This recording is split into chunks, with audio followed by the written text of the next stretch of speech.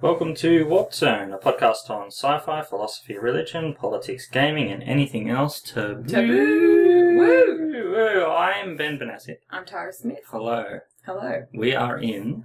a different room, but slightly similar to the first room. And we are together. We are together. What room are we in? 401B, whereas you say we're in 401A.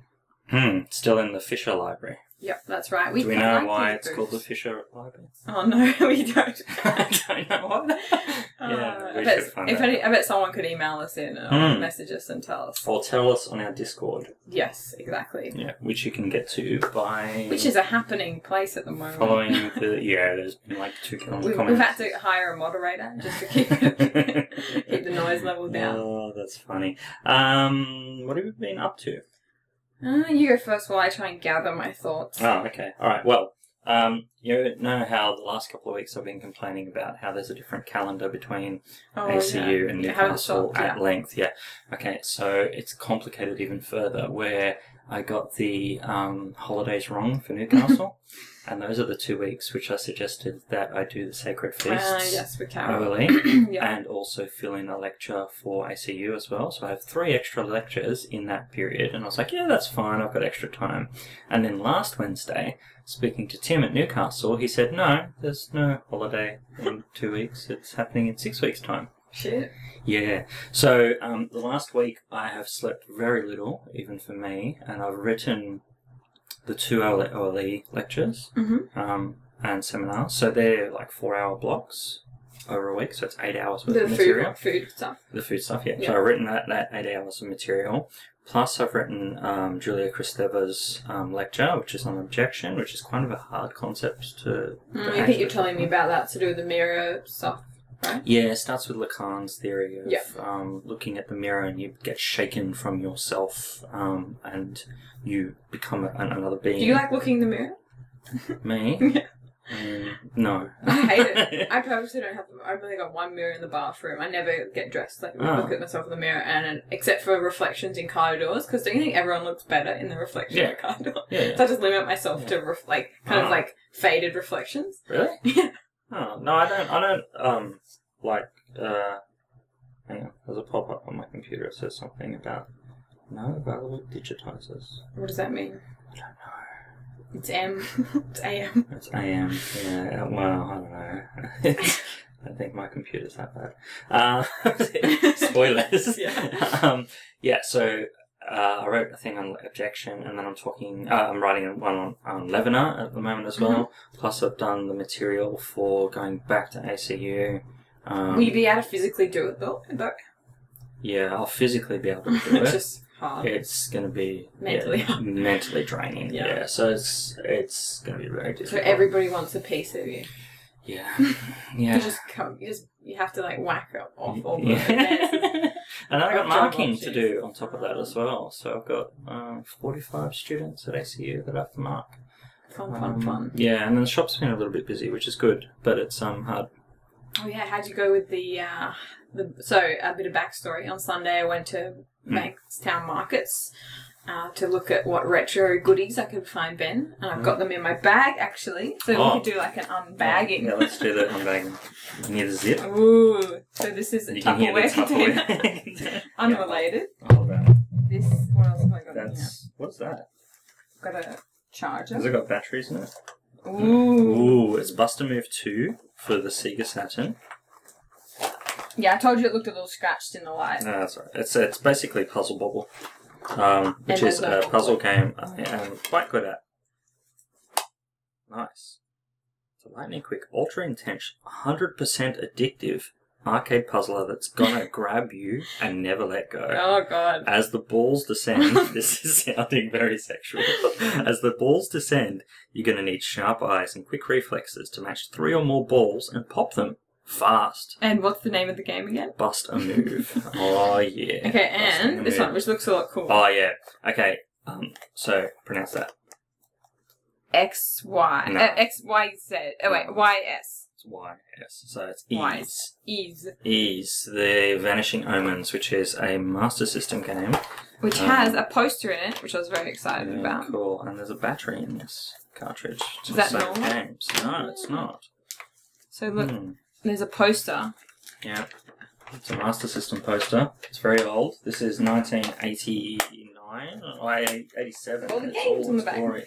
Yeah, and it shows you all of the games that I can get from the store, my local store, my store. Yeah. Yeah, thank you. That's awesome.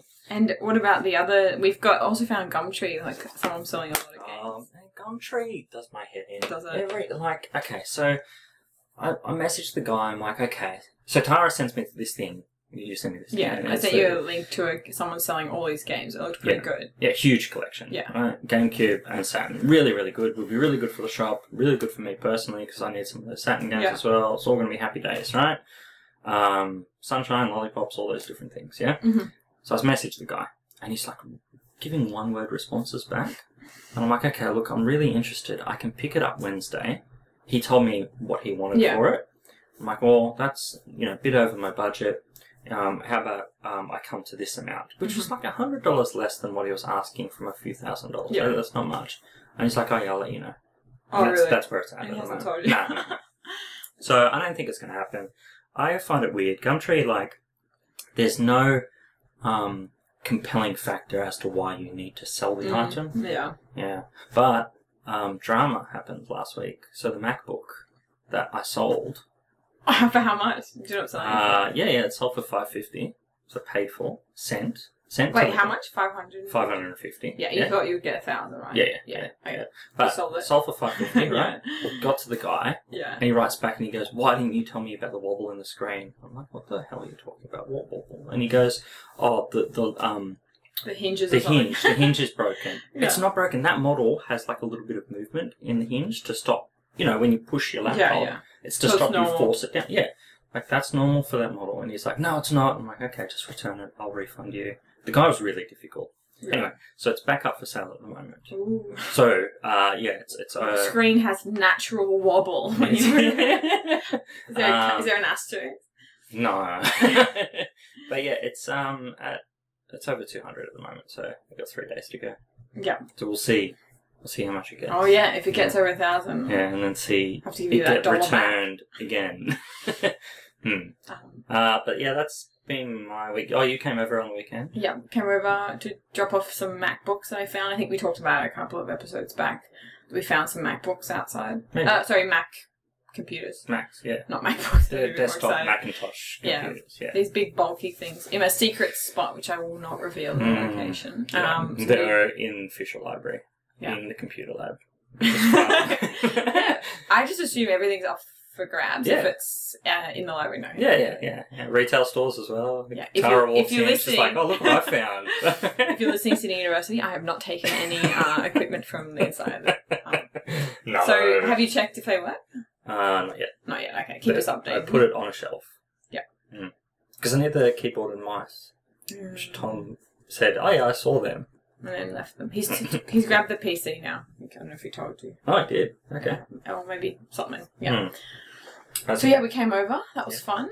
Saw the kittens. Love the kittens. Such good cats. You're just full of shit every time you complain about them. They're the best cats. Okay, so last night we had to close up the doors because the heater's not working. So we're getting someone to come out and fix it. The whole new air conditioning unit I bought. That's so shit. Yeah, so the heater... Anyway, they're coming back to fix it, I think. Yeah. And so we closed all of the doors. Jody goes to bed, early-ish, 9 o'clock. And I'm up, typing, doing things. I hear this, bang. What the hell? And Jody's like, what's that noise? What was that? I walk down the hallway and it's the cat trying to get into one of the doors, just throwing itself at the door. Peanut? No, it's Peanut. Oh. Yeah, and so he's more weighty, and he's just launches himself at the door to try and open the door. Yeah. These cats, man. No, they're the best cats. You have really high standards, mate, for cats. For one that was blind and just sort of wandered around bumping into things. It's a good cat. I feel like you've got higher cat expectations because they don't. The fact they don't bite you or poo everywhere, I think, is already that's high good. standards for cats. That is two good things. Yes. Yeah. Anyway, so what else did I do on the weekend? Oh, I have an invitation for you. Oh, an invitation. Yeah. Thank you. I invited myself over to Ben's son's birthday party. Yes, you did. Yeah. No, you're welcome to come. We're going bowling. Yeah. No, I'm excited. I'm really bad at 10-pin bowling, but that's okay. How else will I get better? Yeah. True that. We better kind of motor along because we haven't got much time. We've only got another hour, and I think we both need an hour to be able to talk about Ellison's short story. That was smooth. That was. So. I think that's about. Anything else you want to talk about? Yes. Do we want to do feedback? Because I don't think we did it last time. Oh. Yeah. You go open. Using my poor internet connection, or you can do it. I'll do it. And talk about. You talk while I do this. You tell them a story.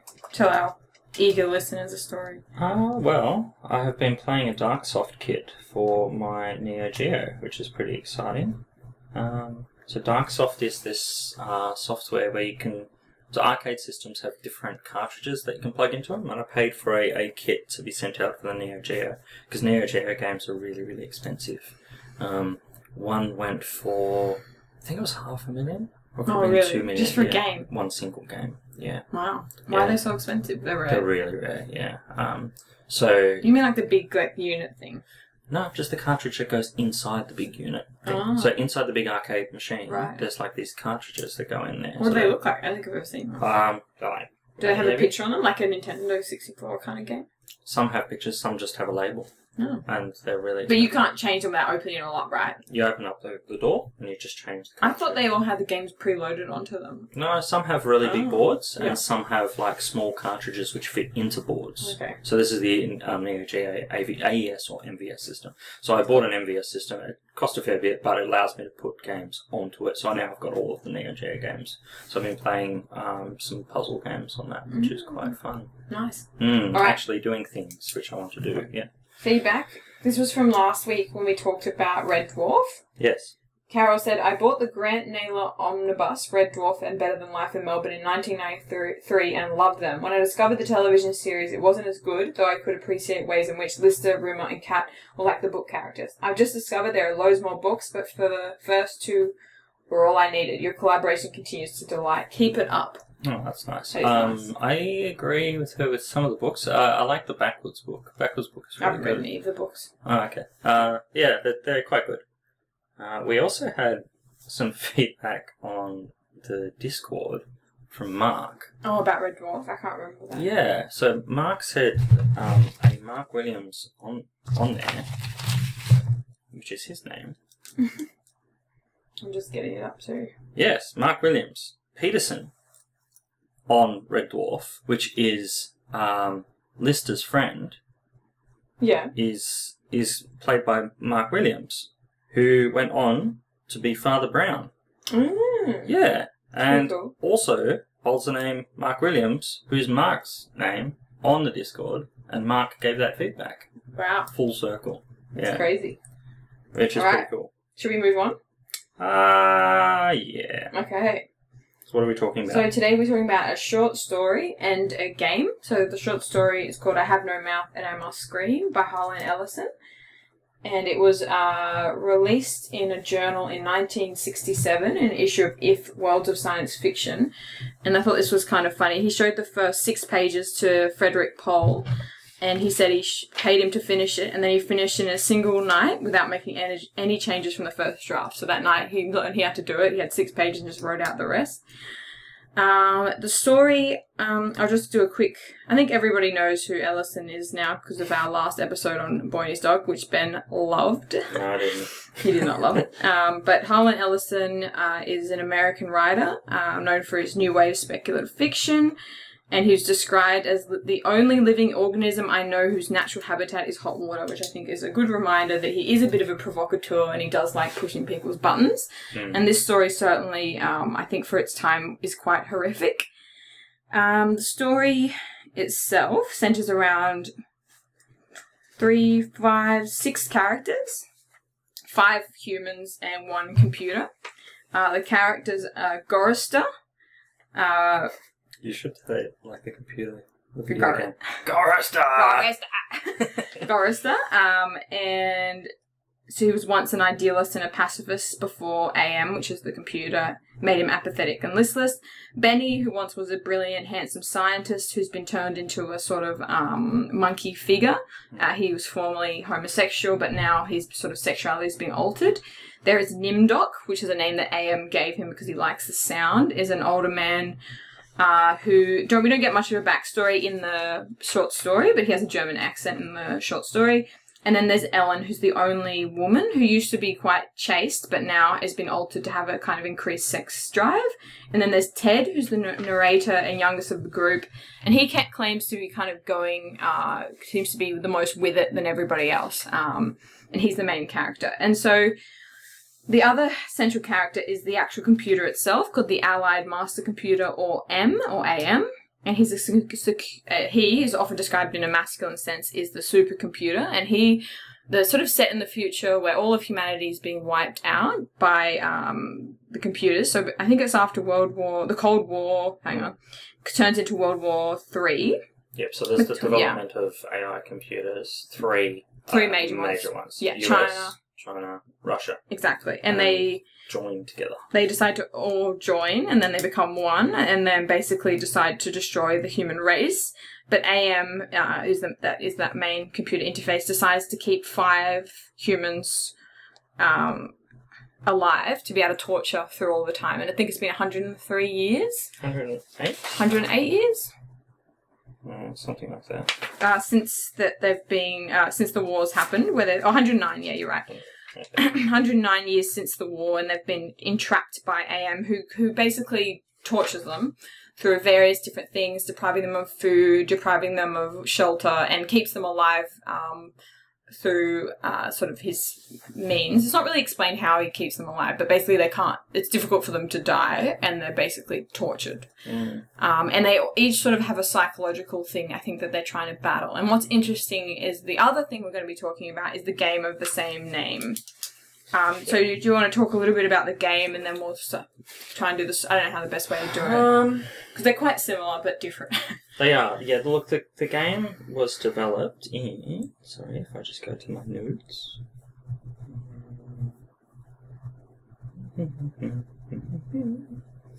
Okay. The game was developed in 1995 for the DOS system and also Windows interfaces. It won a couple of awards. So it won the Best Game Adaptation for Linear Media by the Computer Game Developers Conference. Also, Computer Gaming World gave the game an award for Adventure Game of the Year. It's been listed on number 134 out of the best 150 games of all time.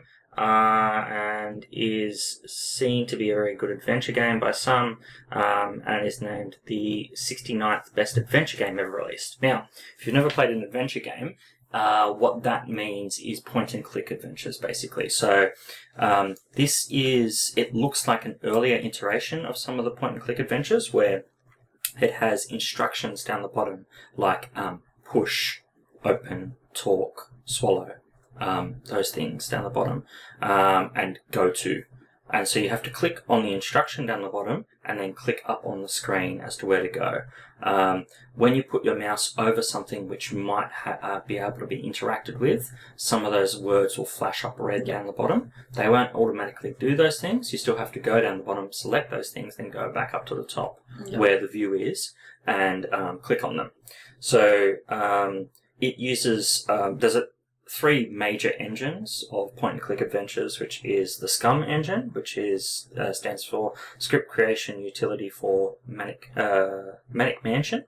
So that's SCUM, that has like Secret and Monkey Island, Day of the Tentacle, Sam and Max. There's also the Virtual Theatre, which came a little bit later. This uses the Saga engine, which is not very well known. There's only 5 games released for it between 1994 and 1997. It was held on to as a project until about 2001, and then the SCUM project actually took over it at that point. So we can now play this game because of the people behind SCUM, and that's why we're able to play it through Steam. So I played it on the Mac, you played it on PC. Yeah. So it's a modern iteration that we're hearing from, which means we're getting the full voiceover. Because some of those 1995 computers wouldn't have had full MIDI sound chips. Yep. So we're actually getting the best experience because we're actually getting the voiceover of the game. Which I'm pretty sure Ellison did a lot of the voice work himself. He wrote the 160 pages of the entire script of the game. Plus, yes, he did some of the voice. I think of AM at the beginning is his voice. Yeah. So that speech that he gives. So on that speech, did you want to go first, or you want me to talk? Because I think we can cover the religious overtones separately from the character development stuff. Yeah, definitely. And there's a lot of that. So maybe we could spend some time on the book first, and then we'll spend some time on the game, because I think it'll get too confusing otherwise. Because it's just so similar. Yeah, that's cool. Well, AM, the computer, is clearly taking on some of the terminology which is used through the Hebrew Bible or the Old Testament. And like in the second page, it says, but most of it I thought am as it, without a soul. The rest of the time I thought of it as him in masculine, the paternal, the patriarchal, for he is a jealous people. Him, it, God, Daddy, the range. So that's all actual aspects of the books of Moses, where for I am a jealous God, you should worship me, for I am a jealous God. There's references to manna being given from wherever is producing this foods to keep the people alive throughout that period. Then we go on to some René Descartes, where AM is referring to itself and its emerging intelligence. So emerging intelligence, and what it meant was I am. Cogito ergo sum, I think, therefore I am. So that's where the M starts. M is a statement. Yeah. And I don't know if this wasn't in the versions we had, but in some of the other versions it's actually got these punch code tape messages which spell out, I think, therefore I am, almost looking like Morse code. And there's other ones that say cogito ergo sum, so it's like a major theme. Yeah, in having consciousness. So it is, and that's where those computers were. The world powers, what they've done is they've tried to design a computer with that consciousness to prevent humanity from being wiped out. And then the consciousness realizes that it is bounded by the machine of which it's been created. Yeah. And it starts to dig further and further into the world. I think there's a line that's something like, he's really frustrated and he's like, I can't wonder and I can't wonder. And there's like things he can't do. He's been given all this ability to do all these things and he's fucking pissed. And that's what the short story's about. Absolutely. Him just trying to exact this revenge on these people that have created him. Am could not wonder. Am could not wander. Am could not belong. He could merely be. And so with the innate loathing that all machines had always held for the weak, soft creatures that built them, he sought revenge. And in his paranoia, he decided to reprieve 5 of us for a personal, everlasting punishment that would never serve to diminish his hatred, that would merely keep him reminded, amused, proficient at hating man, immortal, trapped, subject to torment. He could devise for us the limited miracles at his command. Yeah, he's pissed. He is angry boy, yeah. He is an angry computer.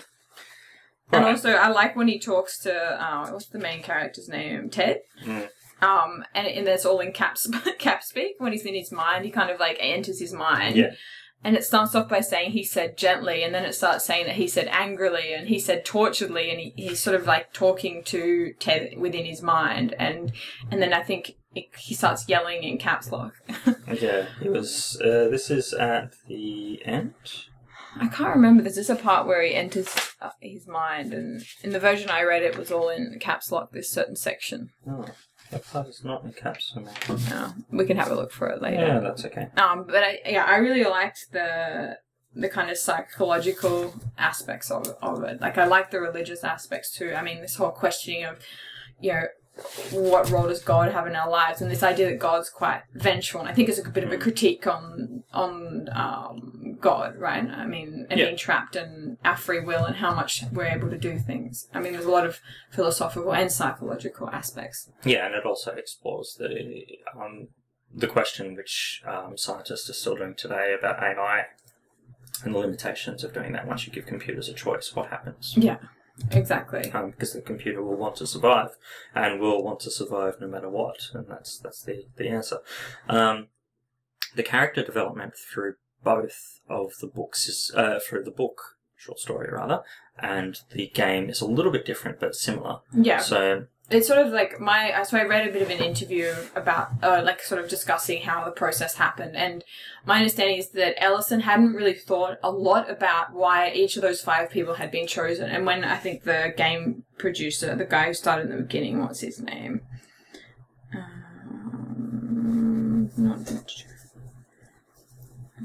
Anyway, it's not important. But basically what happens was they then decided to create more in-depth backstories for each of the characters. Yep.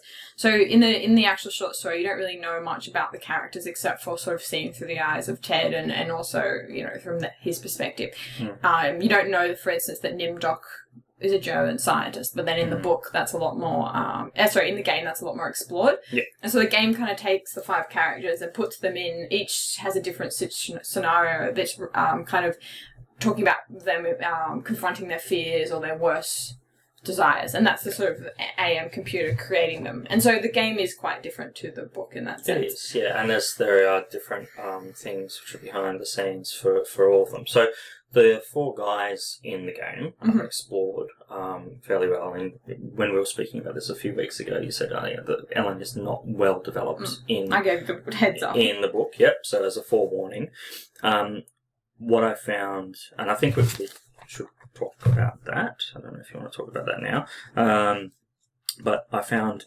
in the game that he also did the same thing. So in the game, it gives you this little precursor for each of the male characters, and then when it comes to Ellen, it goes, "Oh yeah, there's Ellen," and then it passes on. Like there's a whole paragraph almost of text just missing for her, and it's just unexplored. Well, I actually think her story is really quite cool in the game. I think it gets a lot more explored. So basically, her main fear that she needs to face is confronting her rapist, and so she spends the whole. So she doesn't like the colour yellow because it is a flashback for what happened in a lift with being raped. Now, so she's not given that introduction that all of the other players, all the other characters have, and I think that. My concern is here that Ellison does not like women.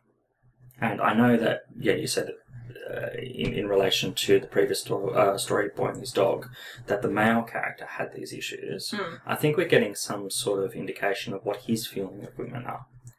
Because he doesn't explore the woman character really at all. Not so much in the book, but I think she's limited. I mean, it's like 14 pages. It's a very short book. So do the same then for the game. And the game, he gives each of the male characters this little precursor of But, I mean, like, Benny doesn't get much of a look in. He's homosexual. He's the one that's got the ape figures. You don't really get to know much about his backstory. No, but you get this little precursor of where M is like screaming at each of the characters, and then he says, and who wants to play my little game? Yeah. Are you talking about the game? Yeah. Okay, I'm talking about the book. Yeah. So either one. Yeah. So Ellen is not explored very well in the short story. Yeah, I'd say none of the characters are explored very well. Why does Nimdok have a German accent?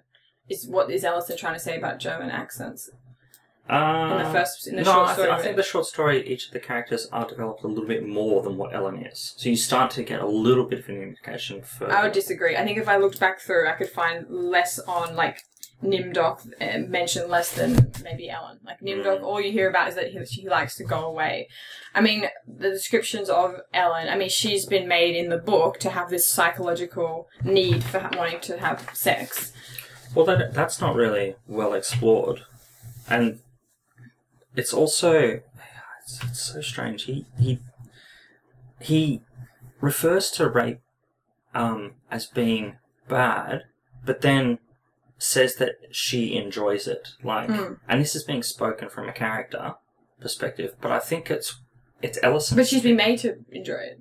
She used to be chaste. So in the short story it says she used to be chaste, she hadn't had sex much, and then now she has this desire to constantly copulate, that it's sort of beyond her control, and that's why she's attached to Benny, the ape kind of character. Yeah. Okay. So I think that that you're thinking that somebody who's writing a 14-page story with 5 characters, including AM, and then giving a backstory, has all this extra time to fill in everybody's backstory. Yeah, absolutely. And so the game is then that opportunity. Yeah, and he does. He has a black character confronting her rapist. I mean, like, how much more? I mean, how kind of in the intro of the game, he doesn't actually give that introduction. Though she's not given that voice. She's not given. But she has her whole story arc that's equal to each. Yeah, other you have characters. to go through all the character development, but with each of the characters, they're given this short introduction by Am. Am gives them that voice and shows their experience. So you feel a need to connect with that character somehow, except with Ellen.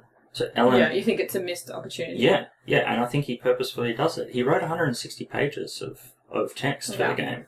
And I think it's pretty cool. I mean, he also wrote the character arc where she's confronting a rapist. Yeah. I think that's pretty cool. Yeah, and I think that's... You just think in the intro you would have liked more of a backstory. Yeah, I think that it's because, and you've said this before in a previous episode, that he failed to connect to women. Like, he had very short relationships with women. His stories don't develop women characters very much at all. It's like it's almost he's lazy. He doesn't want to confront that element. I think you could take an aspect of anything and we could look back at the stories and like, okay, I think 2 things. One, I think he definitely could have had in the introduction of the game a little bit, but I think you're getting hung up on the fact that he could also have explored African American characters better. Yeah. He could have also explored the homosexuality of Benny better, but he doesn't really go into it. So I think if we wanted to say this is a really well-rounded PC story where everybody gets a look in and they all sing Kumbaya, I think it's the wrong kind of story. No. So what he's done in these 2 stories of Boy and His Dog and this story is he's chosen to be the smartest person in the room. So he's purposefully denigrated the other characters, or he's purposely denigrated other characters, and then he creates a possible end for himself. So the gotcha moment in this is that the last character You mean survives. based from, not Ellis, you mean based on his main character? Yeah, and I think it's Ellison. I think his main character is Ellison. I think Ellison sees himself as in control of the universe, in control of the world. But Ted ultimately has no control at all. No, but he's the only one that survives, but the game differs that way. So the game has 7 different endings. Should we just say, in the book, the game ends by... Oh, in the book? Yeah, ending. What happens? So Ted basically, they go on this long walk to try and find try and find food through this sort of icy tundra. They get chased by a giant bird and kind of like pushes them away, and they basically get tortured all the way to try and find this food. And they get this whole because basically all they've been given is like worms and stuff. They're really famished, and they just see a pile of cans and they try and eat them, but they can't because they don't have can openers. So it's like a cruel joke. And then Benny goes ape shit. And starts smashing, I think, Nimdok's head in or somebody's head in. Yeah. And then basically Ted's looking around thinking, wow, this has gone to shit. I don't know how to escape this. And he decides in a very split second to kill the character so that the suffering can end. So I think they kill all of them, but he kills Ellen finally, and then he's left Ellen and he kill the other 2. Yeah. And then... he kills Ellen. He basically... They send a message to each other through their look and gaze, and Ellen says, end it, basically. And so it's ended for Ellen, and then he's kept alive. By AM. AM's really angry because it's like, all my playthings, like, how dare you? And so AM decides to make his body into basically a gelatinous blob so he can't ever kill himself again. Yeah. And he's left with, and the final line is the 9th name of the book, which is, I have no mouth, but I must scream.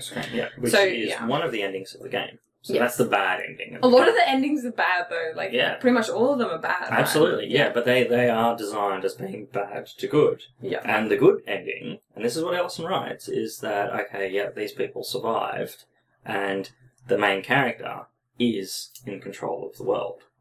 Which version of the ending is that? I don't remember that version. I thought they were all really bad. Number 7. The Chinese and Russian supercomputers are defeated, and 750 humans, cryogenically frozen on Luna, are reawakened, and Earth is transformed into a habitable environment, with the Overseer being the last character played. Wouldn't that be any of the characters? Yeah, but Ellison's written this... what I've seen with the 2 stories that he's written, I know Boy and His Dog, the boy... isn't the smartest person in the room. Yeah. But he almost is. Because he's not. Yeah, he is. He's not. You don't understand why he's purposely made... You're misunderstanding somebody having a flawed two flawed characters, because both Vic and Quilla are flawed, and thinking of then looking it through, being like, she's over-sexualized, he's overly dumb, and looking at that and thinking, oh, well, that Ellison must hate women and love the main character. And it's not true. Blood is the hero of that story. And if you read it, you will realize that he is the epitome of civilization. It's a joke. These are the two extremes you could go, but Blood's the real hero. I think what you're doing is you're choosing to sort of pick apart, look at a feminist reading of each text, which I think is valuable, but I think then you're missing the opportunity to talk about the fact that this is such an interesting look at artificial intelligence, philosophy. No, I think it is, and we can absolutely get onto those things, but the aspect is of Ellen being denigrated. But that's done by the computer. The computer's taken features of you, whether it was your homosexuality, whether it's your paranoia, or whether it's your sexuality or sexual desires, and twisted it. So why is there only one woman in this story? I think that's just the way that the last 5 people were randomly chosen. You don't really get to find out. The choice here is by the writer in constructing the universe that he's created. But why is there only one black character? And the black character is a woman.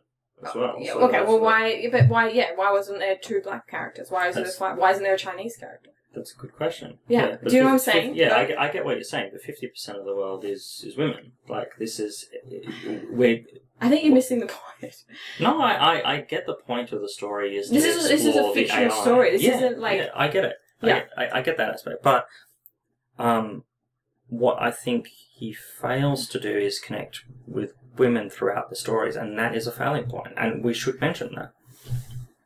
What if she was a female writer that was writing the story? Would you have any... let's say it was. Would you have any issue with it at all? Yeah. Why?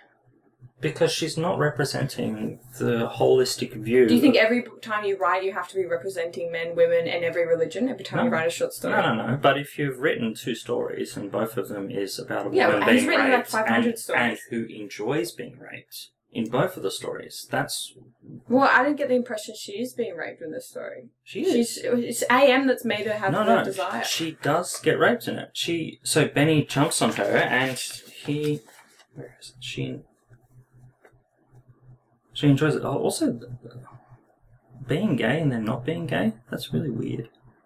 I think the idea is that AM's taking a characteristic of you and twisting it. Yeah. I don't think this is a nuanced feminist text, Ben. I'm going to agree with you on that. No, but I think that it is an interesting text of all these other things. The main character is sexist in this. He's paranoid, schizophrenic, and I agree, he's sexist. Yeah. Yeah. And I think that's... I think Ellison is also sexist.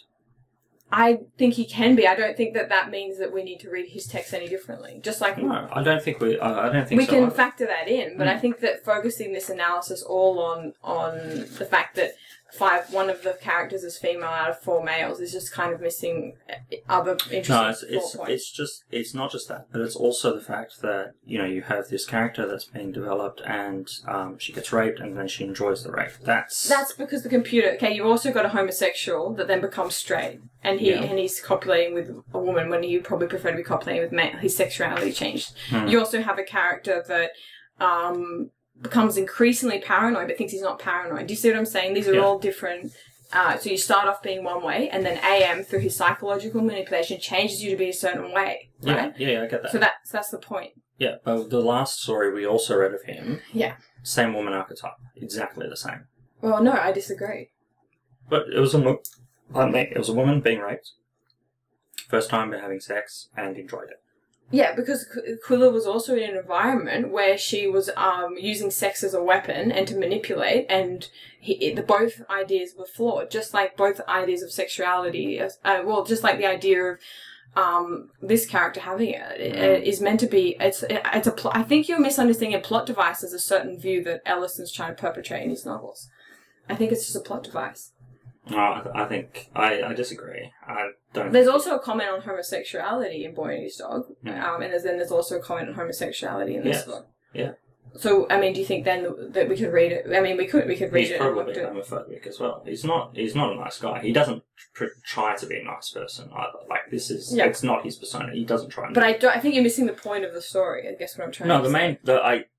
Okay, so I get the main point of the story, and I think that we should talk about that aspect as well of the AI and the controlling mechanism of that, and then also I think we should talk about the elements of the game and the control schemes and there's a couple of missed opportunities there, which but there are some highlights there as well. Yeah, I think it's a shame that you can't that you're just focusing on this single aspect when we could pick any different aspect and focus on it. We could do like a Native American reading of the story. We could look at and pick it apart for its you know what I'm saying? Like, we could pick any aspect of that and we could just talk about it for an hour and a half if you wanted to. But I think what you're doing is you're sort of missing the point. I don't think this is a story about degrading women. I think this is a story about a machine learning these different things and torturing humans, and those humans having to battle their psychological demons. And the idea of being tortured or in a situation where you can't escape and being trapped, and there's all these other plot devices. You're right. And that's what Ellison aims to do with the story, but the problem is Ellison is a flawed person, and he's in the process of doing that has shown what his view of women is, and that has shown up twice in both of his stories.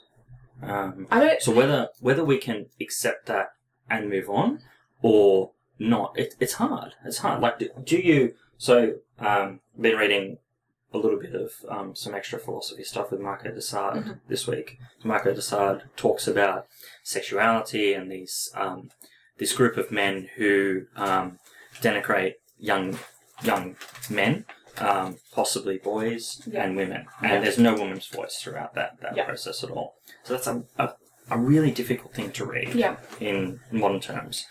Can we take elements from those stories and just take them as lessons, or do we have to call them out on those things and say, well, okay, this is not right in this regard? And I think we do with Ellison. We have to say he's made this choice in both of these stories of being sexist.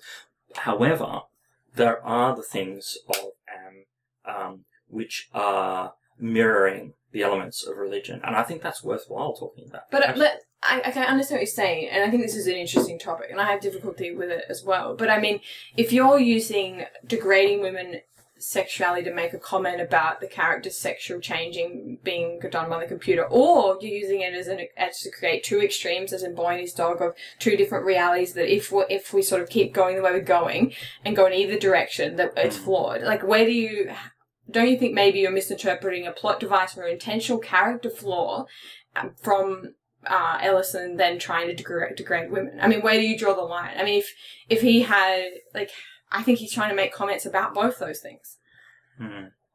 Okay.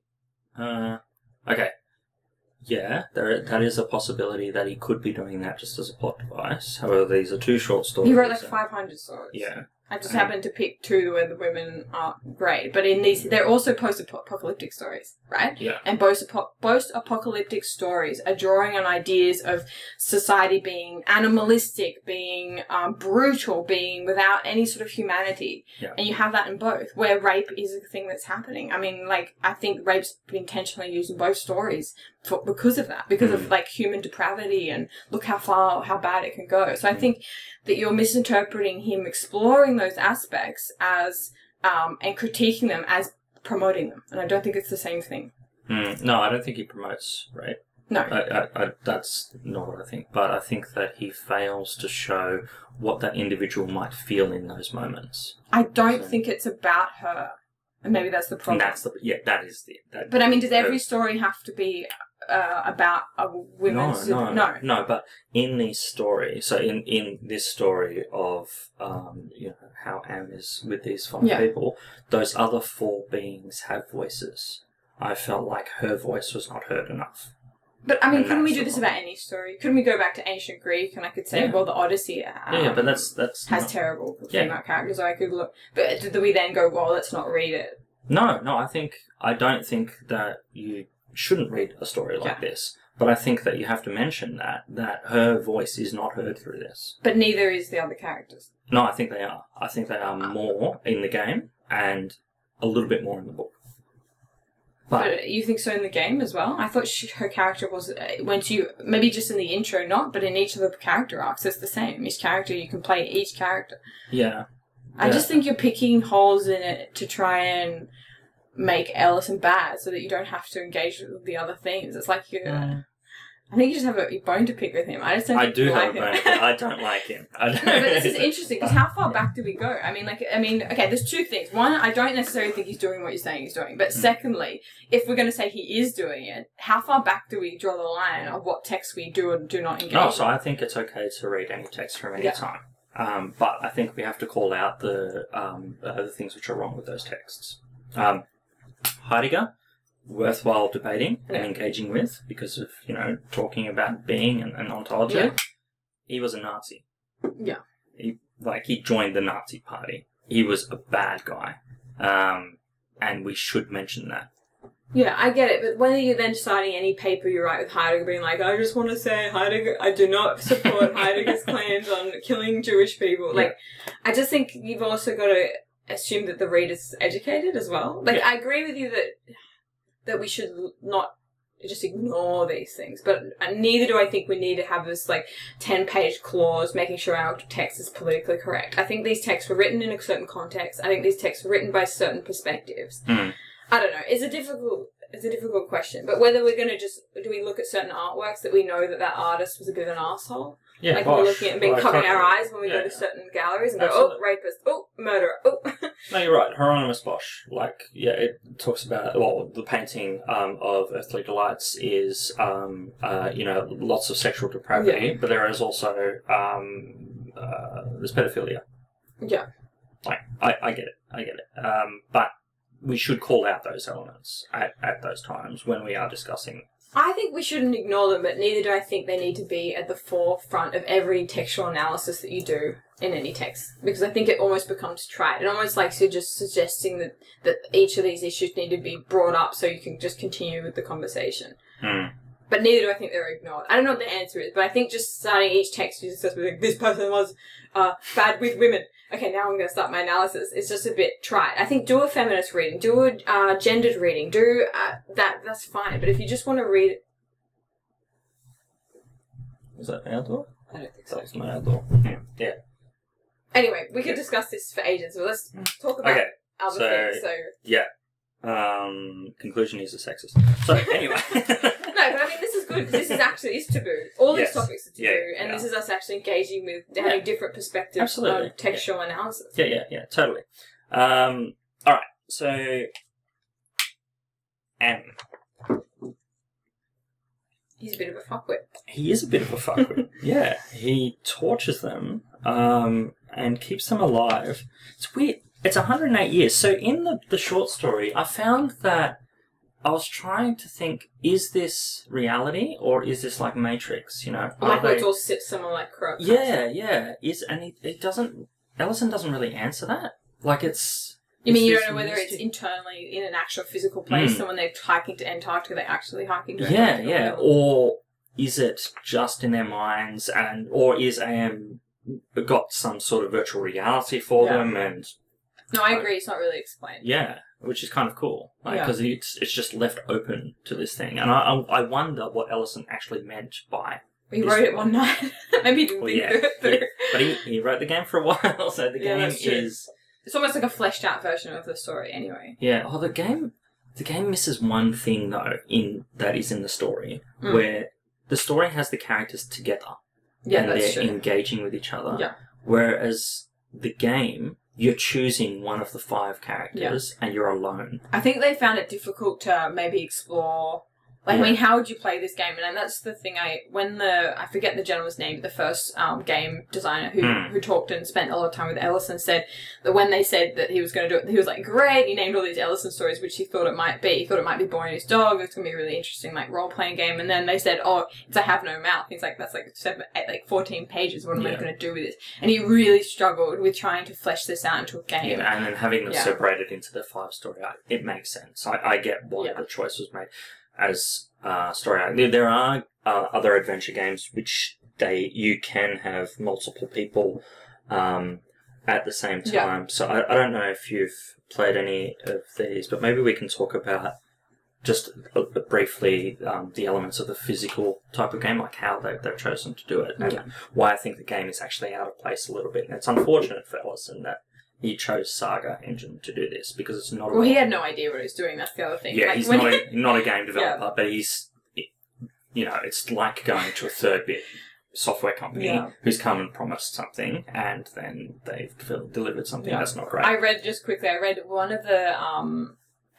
of the psychological journeys. I can't remember which character, but he has his mum or mother-in-law on a meat hook, and he has to try and take her off. And so basically, they're like not paradoxes, but each setting you have to try and work out, and it kind of connects with their psychological issue, and they've got to try and finish this. And they also have a spiritual meter that goes either up or down, and if it kind of goes up, your chances of defeating AM at the end increase. Yep. But anyway, so this meat hook one, apparently Ellison was talking about it, and he's like, oh, I have such a good idea. What we can do is to kind of like unhook your guilt. We can have the character lift the mother up off the actual meat hook and kind of unhook her both in like a theoretical sense and in a physical sense, and the game design's like, everybody's going to do that, because what you do is you click on everything, right? Yes. So Ellison was thinking he had this like really cute, like cool, kind of quirky idea, and the game designer is like, oh, everyone's going to do it. Because all we do in this is click, click, click, click. Yeah, point and click adventures do that, because you're like sitting there going, okay, I'm playing as Ellen, there's these 5 monitors, what will I do? I'll click on the 5 monitors. Like, there's nothing else to do. Exactly, Yeah, and that's the way this engine actually works. Yeah. So if we track a little bit of the history of how point and click adventures work. So prior to this, you had Hobbit, those sort of things very early on. Basically, Secret of Monkey Island in 1990 changed things. So it's the Scum engine. Had very similar, with your words down the bottom and a pointer moving around. It's actually a really cool game. Day of the Tentacle continues that trend, so 1993. 1993, Sam and Max came out, and that changed a lot. So Sam and Max is a dog and a mouse. And a boy. No. It's a detective story. It's actually really cool. And it's voiced over as well. But the words disappear from the bottom. So what they do now is the mouse gives you different options when you're clicking on different things. So you don't have to keep making that journey. Did you get pissed off going down the... Yeah. So going down the bottom all the time, clicking, okay, I didn't mean go to, I mean push. Okay, now I'll click push, then I'll click back on the object, and then I actually meant to do a go to, then push. And you're constantly scrolling back and forth. It's annoying as hell. Yeah. And 1995, they changed all of that. So he, in choosing the Saga engine, all of the Saga games, whether it be Inherit the Earth, Dinotopia, Nick of Time, Haven of Mouth, they're all using that same interface of those basically 5 window displays that you have. You've got your objects, you have, a monitor or a map, you have your control mechanisms, and then the viewfinder up the top. It's a very old way of doing games for this period. And I think for that, I struggled to play the game for an extensive period of time, because it was really annoying to play. Yeah. I don't think it's aged well. I really like the concepts of the game, but I only realised that by looking up the Wikipedia page of the endings of the games, because I did not get very far in any of the story arcs. I tried all 5, and basically with... is it Ellen, the girl? Yeah. I couldn't get past the second thing. The monitors. I looked at all the monitors, and then I walked in, and the Sphinx sort of yells at you, and you walk back, and I couldn't get any further. You gotta...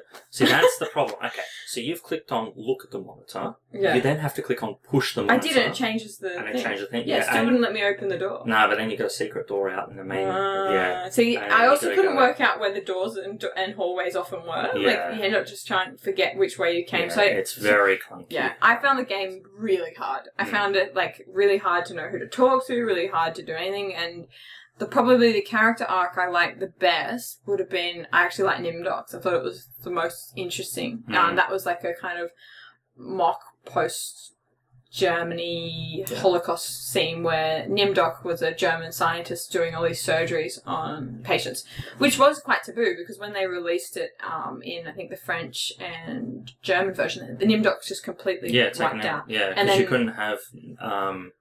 it's up till mid-2000s, I think, that there couldn't be... Hitler's books were banned in Germany.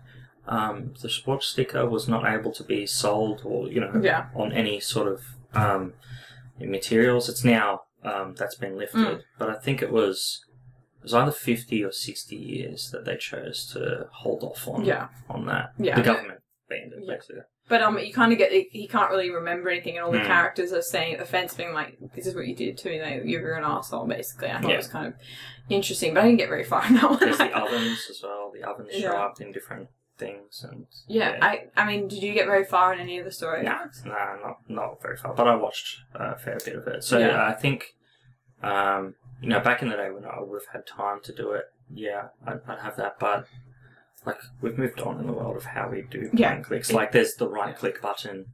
There's investigate now using the left click. It's more intuitive now. I like the book though. That was kind of interesting. So there's a book as well that you click on that would give you. Oh the little bits of information. Stuff about cannibalism and all that sort of stuff. So, the diary element. That's the fifth window that I was trying to remember. So. But I think it's actually a really well thought out game. I just think it wasn't super well executed. I think that's probably like you're saying, the wrong engine, the wrong time, etc. There was a interview with Ellison who spoke about the game and said, people didn't like not being able to have good endings. People didn't like it not for that reason. People didn't like it because it was clunky as hell, and it came out around the same time as Sam and Max and Dave the Tentacle, and then later on you had Beneath the Steel Sky and Broken Sword, which are beautiful, beautiful games. Like they are seen as these awesome adventures and quite in-depth characters, pushing edge of technology. This game felt like it was 5 years too late. So Ellison's not right in that regard, but it's... I mean, not many games you play where you can't... There's, like, no positive ending and it's all really negative, is there? Yeah, there are a few, and there's a lot of games which have this open ending. But also the spiritual meter and stuff I thought was pretty cool. Yeah, that is cool. But Ellison's not right as to why it wasn't successful. He chose the wrong publishing house, I think. That's the problem. I don't think he chose anyone. I think he was approached. Yeah. We haven't got a lot of time. We're going to have to wrap it up. We've got about 10, because 11 minutes. We're going to get hammered on the door. Yeah, I know. Someone's going to any other last comments about the game? And then we'll do last comments about the book. The voiceover is interesting. I wonder how many discs this actually took up back in the day. So it's going to be a lot. If it came out for DOS, there's probably a floppy disk version. So maybe Baker's Mark can tell us. That can be a research project. But it would have been really, really... because it's voiced over all the way through. Oh, that's the other thing that annoyed the hell out of me. When you're clicking on the elements, and then a lot of games you click twice, and then it says, I've already looked at that. This plays the whole thing, and then if you're going into something that has a long text thing, you're like, here we go. You can skip it though. Yeah, and then you can press again to skip, but it's just frustrating. Yeah, but they put so much thought in it. It's such a shame because each person has their own psychological thing they're battling with. There's this whole ethic element where, the more positive things you do, the more high your spiritual meter goes up, and each thing's so thought out, like the yellow room being in sort of, Jane's psychological yellow Jane? Ellen. Yeah. Ellen's psychological I'm getting it mixed up with the other stuff. Psychological rape story, the rooms being yellow and stuff, but not heaps of it's given out. You probably have to learn all that information as you're going. I thought all the concepts were really cool, but the game itself is just really hard to play. And not very counterintuitive. You end up just clicking everywhere and being like, I don't know what I'm doing. I found it really adventure hard. Games are like that. And I never played that's before. What they're but the intuitive element of this is just missing. So there is extra things that you can do as a developer to make it easier for the player. And this wasn't done. But that's it on the game, I think. Do we want to give it 10 out of 10 clicks or 10 out of 10 annoying voiceovers? Right mice button that I'm missing. For the game, I can't see past the element of it being too old for its time. Yeah. Just outdated. Yeah, I think it's outdated. And playing it today, it's pretty shit. Yeah. There are better experiences that you can have, which are adventure games, which is a shame because it's, it should be singing to its time, and it should be a 1995 success, sitting alongside, games like Beneath the Steel Sky, Broken Sword, and Sam & Max. But because it came out during that period, it is the lesser cousin of all of those. 4 out of 10. I think buttons. Just because of the concepts, I'm going to do the concepts separate from the game. So okay. Game itself, I'd probably give 4 or 5 out of 10. And then the concepts, I'd give like a 7.5, 8 out of 10. I like the idea that it's kind of futility and that you could do all these things and the ending's all quite negative, and this idea, I thought that was kind of playing in nicely to the plot of the story, which I agree with you there. Ending. Yeah, I agree with you there. Yeah. And the voiceovers and extra character development, except for Ellen, is worthwhile for the game. So I totally agree. But that engine is awful, awful. Yeah, and then last remarks on the story.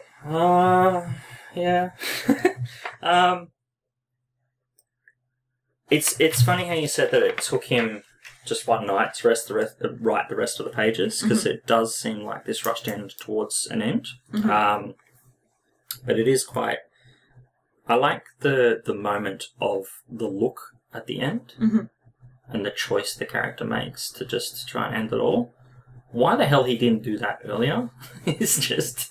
I thought that was weird as well. It takes you 108 years to come up with an idea to kill yourself. I got the impression that they tried to kill themselves before, but maybe because they had preparation. I think because he decided spontaneous's because you can remember AM can get into their minds and all that sort of stuff. Yeah, and so he's brought them back previously. Where they've...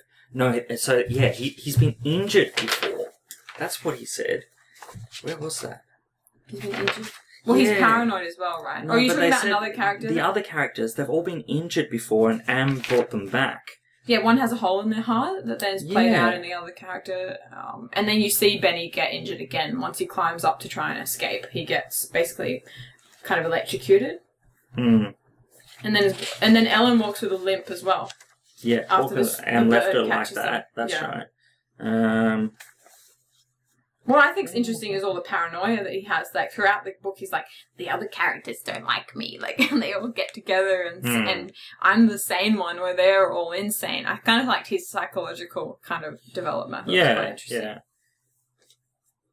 interesting. I can't find it. And the petulance of AM, like this kind of character that's really kind of like a child, like frustrated and taking out on these sort of lesser beings. And I kind of liked AM's sort of character and being a bit like a little kid and toying with people and stuff. Because I think the idea that when we do make general AI or, really intelligent artificial intelligence, the idea that there's going to be this higher being that has everybody's best interests at heart, but what's being designed by humans is just ridiculous. I think AM is much more likely to happen than anything else. I think probably HAL is probably going to happen. Like just a distance. Deciding that, no, this is what I'm going to do. Don't even bother talking to the humans. Oh, you mean HAL? Yeah, HAL the computer. HAL. No. I was like, what? So, HAL the computer. So, I think that's probably... Like an aloofness or something. Yeah. Just not even bothering. You don't think that there's going to be frustration or anger about kind of having half the sentience and not the other half? Why would you argue? Yeah. Why would I don't know. Why would an AI even bother arguing to a human? Like, a human's a lesser being. I think it would depend on what characteristics it's developed. I mean, if it has our sense of purpose and need for purpose, I think it could be like AM. But if it's designed without that, then yeah, you're right. I wouldn't be frustrated. But you can imagine having all these experiences, and not experiences, but the knowledge of these experiences, but not have not able to actually do that yourself would be very frustrating. I think that's the sort of and the similarities between Am and HAL are there. Just different. They make different choices. Yeah, because HAL's really emotionless, right? It's all like, I can't do that. I'm sorry. HAL makes that decision. Yeah. But HAL just doesn't give it a reason for that. Yeah. Can't do that, Dave. I can't do that. I really like the story, even though I think, why didn't he kill himself on the first page? I really like it. I think it's really clever. I think that the psychological development of the main character and this paranoia creeping in, really interesting, and that such a malicious computerized computer, which then went on to influence so many other science fiction works, I think is really cool. So I'm going to give it a 9 out of 10. 7 out of 10 for me. Oh, really? It's a lot higher than I thought. Yeah. I know. So the 3 minus is because of Ellen and that development there, and also the plot flaw of why not just kill yourself in the first place. That's maybe because you're so paranoid. Maybe. Why didn't the others do that though? Don't know. You could turn into a monkey boy. Well, he was like mentally flawed. I think the impression he was a bit handicapped. Ellen? Like what? Ellen seems with it. Yeah, I don't know. Sort of. Well, maybe they needed the bravery to do it because I guess they're all in fear as well. That if AM found out that they'd get punished like 10 times worse. Yeah. So I think maybe they'd lost a bit of the will to rebel. Because if you've been tortured for 109 years, maybe you're kind of a bit like, complacent. Yeah. I don't know. Maybe. Also, why develop this idea of a civilization being on the moon in the game? That was kind of weird. Yeah. Maybe they thought it would be too bleak. Because it's not mentioned in the book. No, it's not. There's no hope in the book. Yeah. It's a strange decision. That I guess they had to expand it anyway, but you could expand it further with internal character development or something like that. Yeah, I don't know. I'm glad you liked it more than I thought you would after the debate. Yes. No, I thought it was good. It was short. Could have been shorter. Well, I'm about to read Camus, not next week, but maybe for the week after. Yes. So it's a lot longer than all the things you've had to read. It is. It's good. Spoilers. But next week we're going to be doing not Howl, but Howl. Howl. The poem by Allen Ginsberg. Yes, of the Beatnik generation. Yeah, and we're also going to talk a little bit about the movie, I think, because it's such a good movie. Yeah, I think that would be cool. I think talking about the Beatniks just in general, around that period, and maybe Ginsberg's other Can we do a well. bit of poetry rapping? Oh, yeah, we can stand here. A bit of beat poetry. Molac. Okay, stay tuned, everyone, for next week when we do a bit of beat poetry, maybe. What should we close with? Something from Allison.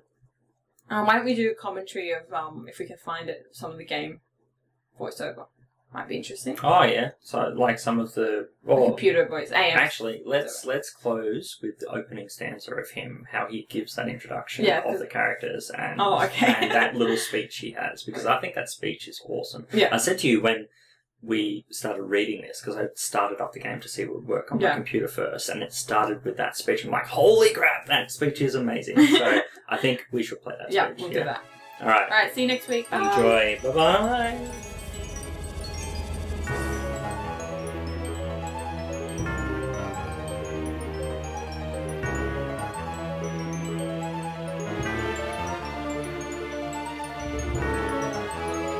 Hate. Let me tell you how much I've come to hate you since I began to live. There are 387.44 million miles of printed circuits in wafer-thin layers that fill my complex. If the word hate was engraved on each nanoangstrom of those hundreds of millions of miles, it would not equal 1/1 billionth of the hate I feel for humans at this micro-instant. For you. Hate! Hate! It was you humans who programmed me, who gave me birth, who sank me in this eternal straitjacket of substrata rock.